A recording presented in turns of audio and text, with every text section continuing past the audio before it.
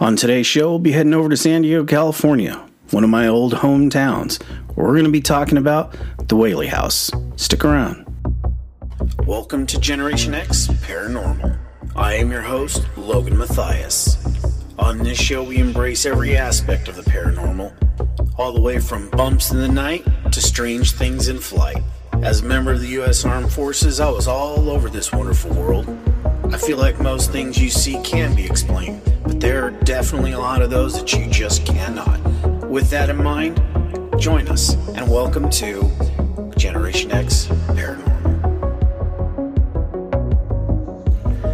Hey everybody, welcome back. Whether you're driving or just listening, sitting around and relaxing, thanks for joining us. So pretty much every one of our shows, we have a personal touch to it. Whether we've been there or whether we enjoy the subject matter, we try to inject as much of our own personal thoughts, and we try to really connect with all our shows. Today's is not going to be any different. In fact, it's really personal to me. As I mentioned in the open, I was raised in between Tucson, Arizona, and San Diego, respectively. But my formative years, I would say, were probably in San Diego. And I have some listeners back home. Thanks. Welcome, San Diego. And this has a little bit of a personal touch. And it's definitely one of those with April coming. And I'll explain that. With April coming, it gives me joy and also a little bit of melancholy. So when I lived out there, I lived with my dad and my grandmother, and we had a great time. Moved out there when I was young. Went all the way through high school and a little bit of adulthood and college in San Diego. And I lost Dad back in 2001, and I lost him April 4th. So it's pretty close to that time, and I guess it's just it's given that this topic we're doing today so close to to April 4th. So. I've got a lot of great memories of San Diego. We used to go from, initially we had lived in the North Park area, and if you're from San Diego, that's a very, very well-known area. It's close to Balboa Park. And if you've been to San Diego, obviously Balboa Park's a very well-known place. So we kind of went through, I think about a year or so of going from North Park to Old Town. And in Old Town, there is a church, I believe, Immaculate Heart, if I remember right. Gosh, don't kill me, guys, if I'm wrong. But that church is right smack in Old Town, San Diego. And so that was a really quick drive. But, we kind of got to know the clergy and got to know the people and the other parishioners. And we weren't really, really super religious, but we did have faith. And, so we really connected with that group of people. So... as luck would have it, Dad ended up getting a really good job, and his let's just say his annual income went up quite well, and we moved to the Del Cerro area. And if you're not from San Diego, that's a pretty good long clip to go from the Del Cerro area over to Old Town. So eventually we ended up going to St. Therese, which is there off of Navajo Road. So then we left there. But I have some great memories. And one of the memories of this church was what was just right, pretty much adjacent to it, and that is the Whaley house. Now, we didn't typically go to the Whaley house right after church, but it was always there. And it was always kind of one of those things, somewhat ominous and just kind of hanging out there. So... without thinking too much of it, it just was another piece of property on this really cool street in Old Town. And as I got older, I started to kind of get an idea of what the Whaley house is and what it meant to San Diego and all the reported paranormal activity. And if I remember right, there was some Halloween stuff that would happen. I don't know if they do that much anymore, but I think they used to do tours during the evening, during Halloween, just kind of scare you up a little bit, get you ready for the holiday. But yeah, it is, I should say, reported as the most haunted house in America. Sure, I will concede that to a point, but I don't know if I'm 100% on board on that. But it is certainly haunted. Done the tour several times. Gone there with some friends. In fact, one of my last memories of being around that area is we went to Hungry's, which is just right across the street, and that's where you could get that yard beer of shame, because if you got that yard beer, you weren't walking out quite the same from Hungry's. So anyway, but yeah, let's kind of dive into some of the history of the Whaley House. The Whaley House is a historic house/museum located in San Diego, California. It was built in 1857 by Thomas Whaley, not just a clever name, who was a prominent businessman in that area. He and his family moved into the home on August 22nd of 1857. The family consisted of Thomas, of course, who was married to Anna, and they had 6 children: Francis, Thomas Whaley Jr., Anna Amelia, George Hay Ringgold, Violet Eloise, and Corinne Lillian. And as you would probably think, being a prominent businessman, things would probably go pretty well for someone. They had a home, and then I believe they had a store as well. So, they probably figured, hey, we're doing pretty good. And unfortunately, that's not what really happened. It would seem that, tragedy struck. Thomas Whaley Jr. suffered from scarlet fever at 18 months and died on January 29th of 1858. You would think after the death of his baby, things couldn't get much worse for him. Well, actually, it got a lot worse. Somebody decided, let's just go ahead and burn his store to the ground. That sounds like a great idea. So, if it wasn't devastating enough to have the loss of their child, now they've lost their ability to make, to have income. So they did what I would imagine would seem like making some sense in that day. They packed everybody up and moved out to San Francisco. And I don't believe that went any better. I think tragedy followed them as well. But they turned all over operations in Old Town to Frank Ames. And he did that in January of 1859. So he goes up to San Francisco. I would imagine has a fairly decent life. There was probably some lucrative dealings because he did make some money, and he invested some new capital and did some things and decided, how about we decide to move right back to San Diego? Because if we're doing better here, why couldn't we turn things around back there? So Frank heads out there ahead of his family, does probably some revisions to the house. They haven't been there, and make sure it's nice and comfortable for the family, and they fixed it up. And then he sent for Anna and the rest of the family, and I think they got there somewhere around December 12th of 1868. And this is where the story kind of gets a little sideways from everyone. So, January 5th of 1882, Violet Eloise and Anna Amelia were both married in Old Town. And I think the worst that happened was Violet was married to a gentleman who probably did not have the greatest past, and he proved to be a pretty worthless suitor. And the mother and the father decided they wanted to sever all contact from him, and Violet became very, very upset about that. She suffered from an immense amount of melancholy over that, and unfortunately, Violet committed suicide by shooting herself in the chest with Thomas's .32 caliber on August 19th of 1885. She was 22 years of age. And her suicide note read, "Mad from life's history, swift to the death's mystery, glad to be hurled anywhere out of this world." That's pretty sad.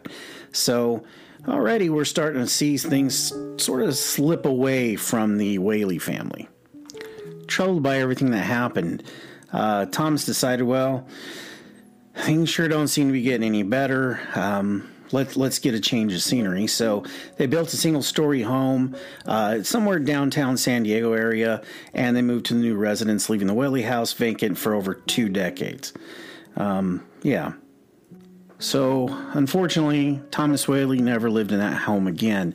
He died due to ill health at that State Street address, and Anna Amelia Whaley died at Modesto, California in December 12th of 1905. So there was the Whaley house, completely vacant, and it fell into what I imagine would be horrible disrepair. But however, in late 1909, Francis Whaley undertook a restoration project, and he built the house and turned it into a tourist attraction. And he posted signs promoting its historic significance and entertained visitors and played guitar. So it really kind of became more of a beacon of entertainment at that point. They had a small theater, and I believe it to have been San Diego's first theater. And they basically, all the family moved back in, and they lived out the rest of their days until Corinne died in 1953. And that was the last Whaley to live in the home.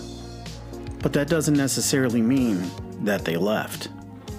Before we get too far into it, the area that the Whaley house was built, there used to be, well, I should say there was an incident in which what they believed to be a boat robber was executed on the grounds of where the home now stands.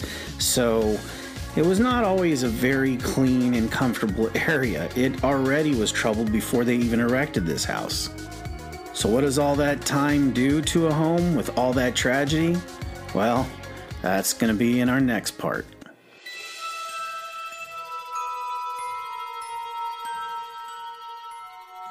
The Whaley house has gained the reputation of being the most haunted house in America. And I covered that in the beginning of the show.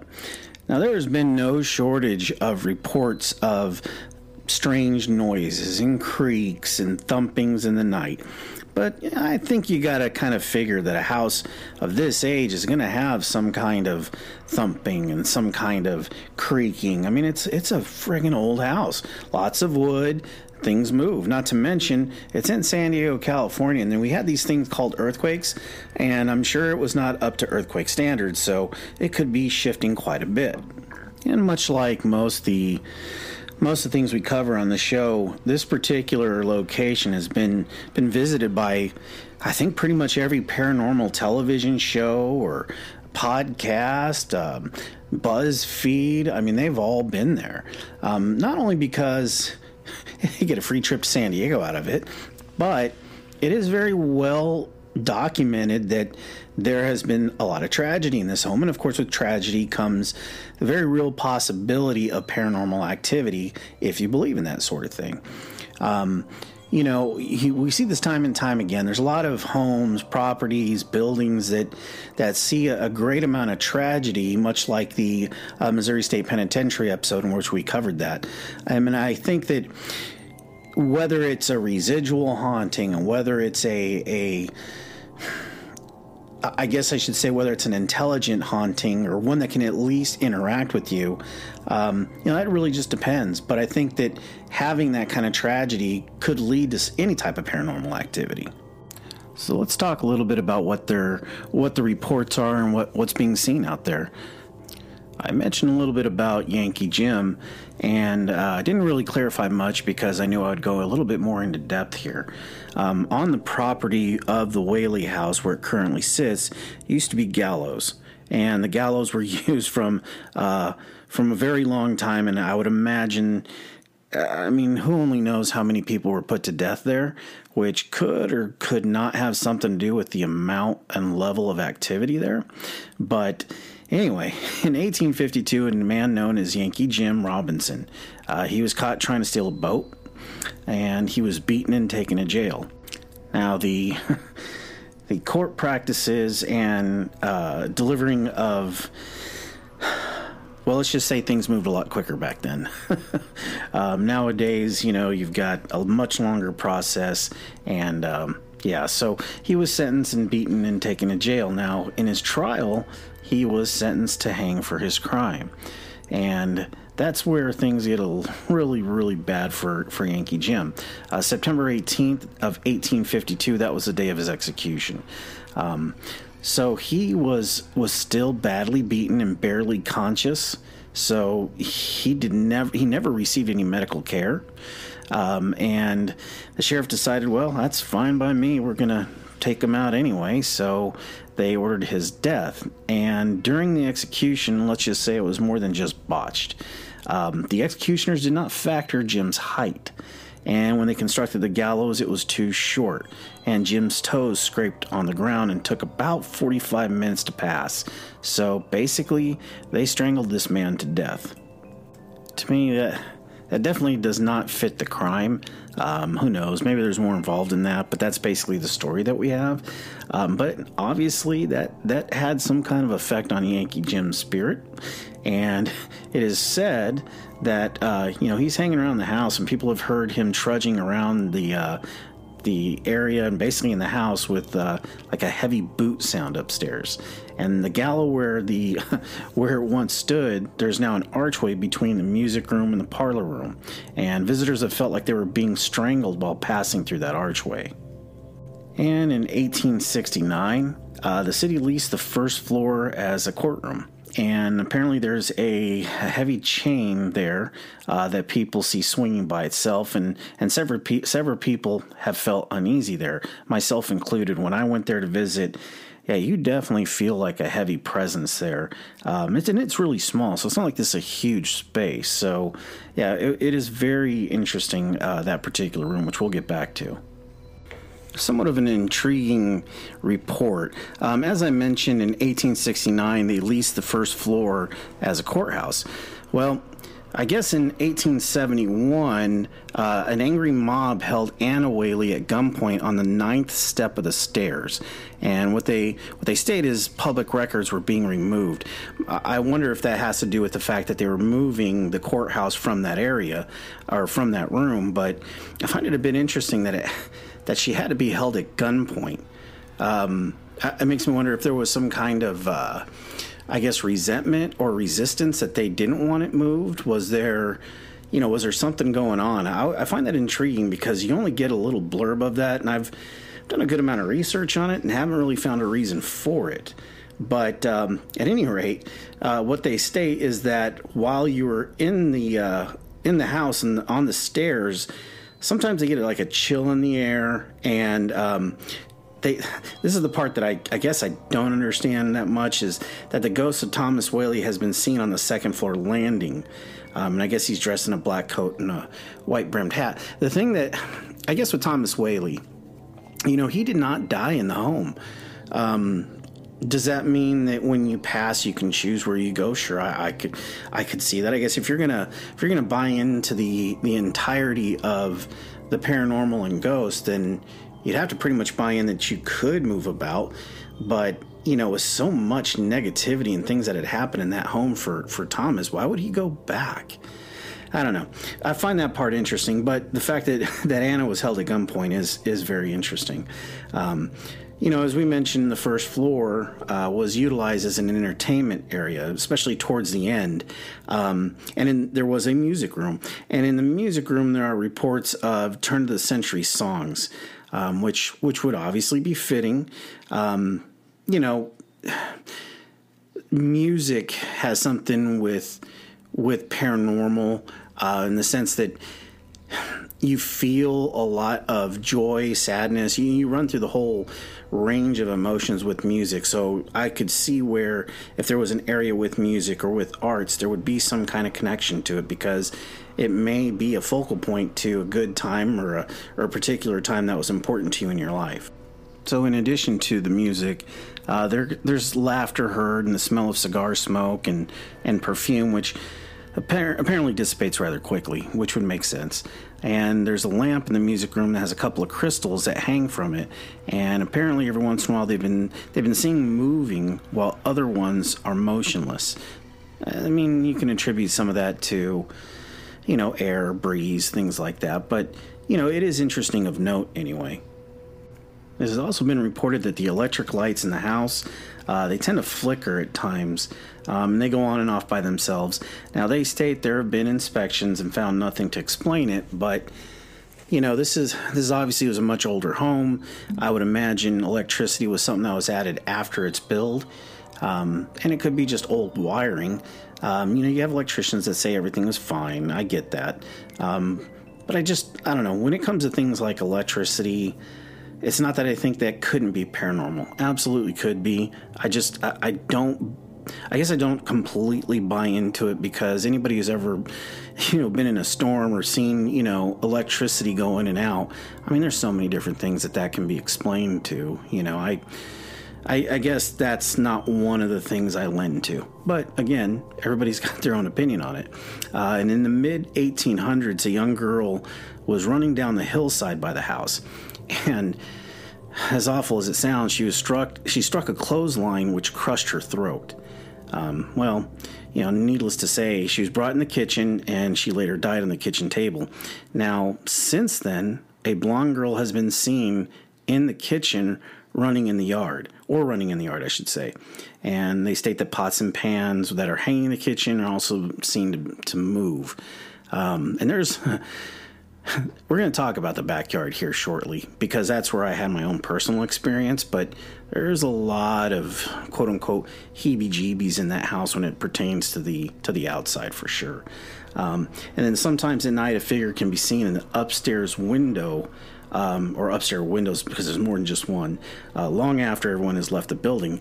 So, a lot of that passerby, hey, I see somebody in the window, it's tough to troubleshoot. It's tough to dispute, because they don't know for sure anybody's been gone. Now, they may say it's been at certain times, but you don't know. You just don't know in that sense. But again, these are reported experiences, and they're worth note. The ground floor windows have been sealed shut to keep them from being opened at night, setting off the alarm. But they do sometimes get open, and they do set the alarm off. So that's interesting, considering they were sealed. That being said, could it have not been sealed correctly? Things like that. I tend to lean on the plausibility that there's something with the home. It's settling. It's old, so if things creak and move, it could break seals and, those sort of things. I tend to lean towards the non-paranormal, but again, it has been noted, and it is definitely worth talking about. Now, poor little Thomas Whaley, he didn't really have much luck in this life. He was the first to die in the home, and he died at only 17 months, and it was in his upstairs bedroom. Yeah, needless to say, that tends to be a room with a lot of activity, and people report the sound of crying babies and just a sense of that feeling of somebody watching you. And in addition to that, the ghost of a small dog has been seen coming and going from that room, and that just seems to be interesting. Now, that dog is also seen outside in the yard. And curtains often move in the home. Again, you can sometimes attribute that to wind, and in that area, incidentally, it can get pretty windy, especially coming off the harbor. So again, that's one of those things you probably could attribute a little bit to natural causes. But when you look at the entirety of the situation, paranormal activity, you can't just arbitrarily discount it either. And along with the curtains, it's said that many of the rocking chairs, especially one in the upstairs bedroom, has been known to rock on its own. I mean, again, could it be environmental? Could there have been strong winds at the time? I'm sure people that reported these things would have also reported if there was wind. But again, it's tough to refute, and it's tough to debunk something that could be so objective. And again, paranormal in its complete existence, and its, I guess, you have to understand that there's some objectivity behind it, right?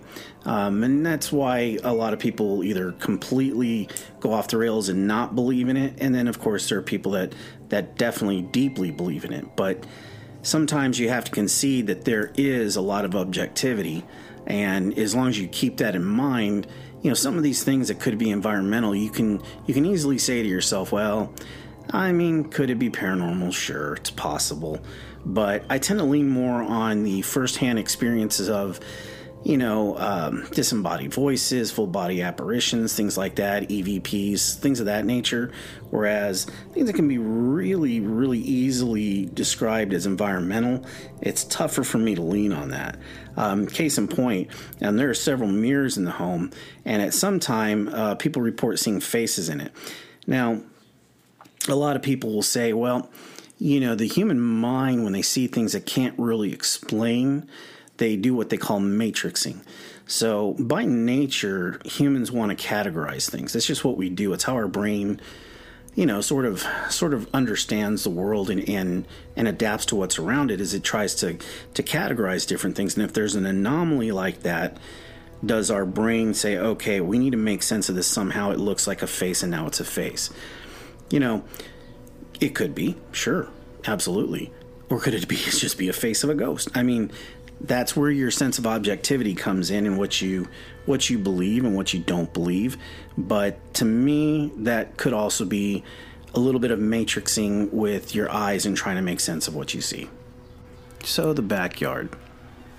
This is where I had a little bit of a more personal experience. There was a time where you could just walk freely back there, and I don't know if it's still the same or not. But you could just walk the grounds. It was right next to the home, so you could just, I think to the right, if you're staring right at it, you can just go into the backyard. Now, there are many reports of animals being seen there, a dog, a cat, the little girl who got her throat crushed, and of course, let's not forget Violet. She took her own life, basically in the backyard. Now, granted, you can make the argument she didn't actually die until she got in the home, but there's an accounting of a police officer that was responding to a report of a woman crying in the backyard. So naturally, and this is more recent. I want to say 70s, 80s time frame. It could be off, but at any rate, he goes in the backyard, sees a woman there, and tries to console her. And apparently, this woman looked at him, and she was in period clothing, smiled, and then disappeared. Well, needless to say, this really freaked out that police officer, and why wouldn't it? And I guess he never spoke about it until his retirement. And I buy that, because when I went to the backyard, and if you've never been to San Diego, it's usually pretty sunny and it's gorgeous out. So, walking in a backyard and enjoying the sun and the outdoors, that's just something we did as San Diegans. Yeah, so there was a tree there, and I was fairly young. I'm older now, so getting dizzy from time to time, that just comes with it. You start aging, right? Well, no. I was, early teens, if not right before my teens, when we were going there quite often. And I got dizzy. When I say dizzy, I felt like the whole world went sideways. It just did not seem right. I remember getting like that panic attack feeling, like I wanted to lay down. My jaw started shaking. It was just a very troubling, scary experience. I felt like everybody was watching me. I felt that there were people all around me, although I was completely by myself. Dad and Grandma had gone into the house and they were doing the tour, and I was out by myself. It was a different time, folks. but I just remember having that panic attack, and I sensed so much dread in that backyard. And it's awful when you get that sense, because there's no reason for it. I was young, so it's not like I had any troubles of the world weighing on my mind. I was extremely healthy. So I have no idea what happened that day. I feel like maybe if you prescribe to that sort of thing, that maybe I channeled some energy at that moment, because I really felt despair. And if you remember correctly, I mentioned that on the grounds was the gallows. And to this day, I think that maybe I was feeling something from someone who had perished there. It's tough to say. But I certainly felt it. It had a very profound impact on me. It is one of the reasons that I'm interested in the paranormal, because it came at such a young age, and it was quite impactful. Moving on a little bit from the house or the backyard itself, roughly about, I think, 3 blocks or so from the home is an old town cemetery, and obviously it's a very historic cemetery, and it's the El Campo Santo Cemetery. Now, that is a place where a lot of early San Diegans were laid to rest. It is also the place where Yankee Jim is laid to rest. And there have been a lot of reports of paranormal activity there. Some say they've seen, Thomas Whaley. Some say that they've seen the ghost of Anna. Some say they've seen, it runs a gamut of a lot of different people that could or could not be haunting that cemetery. But you got to keep in mind, it is a cemetery. But its biggest report is Yankee Jim. He wrongfully or just, I should say, it was not the most humane way to leave this mortal coil, but, he committed a crime, but I don't think that the punishment absolutely fit the crime at all. But anyway, people take pictures, you see orbs, sometimes there's flashes of light. When you talk about orbs, especially in photography, there's dust out there. It's a very dusty area. Could that have been the orbs? In my personal opinion, 9 out of 10 times, it's just dust. To me, an orb, you can't really mistake that. I've seen pictures where an orb literally illuminated something around it. That's a lot different than some of those, arbitrary circles you can see in dust in some of these pictures over a lens. So, that's another one of those where I don't put a ton of stock in a lot of these quote-unquote orb photographs. I think when I first started getting into paranormal activity, and same with Nicole, we were big on those, and we realized at some point, as you get more involved in the paranormal research and different things that happen, you quickly discount those because you realize that for the most part, those are just dust. But look, hey, listen, mine was a little bit of a shorter one than normal.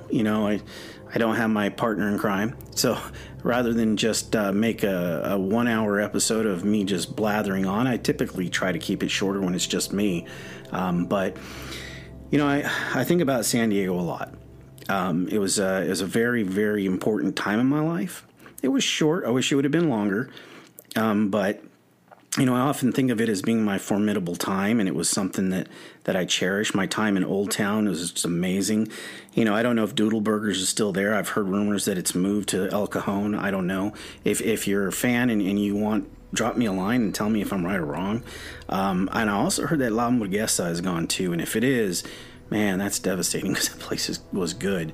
I really hope it isn't, because someday when I go back, I'd love to go, but obviously if it's not there, I can't. But I think very fondly of the people that I went to high school with at Patrick Henry High School. Go Patriots. I miss everybody, and if you could drop me a line and you remember me, I'd love to chat. So anyway, I'll catch you guys later. Thank you so much for joining us. Our podcast is available just about everywhere you can put a podcast these days.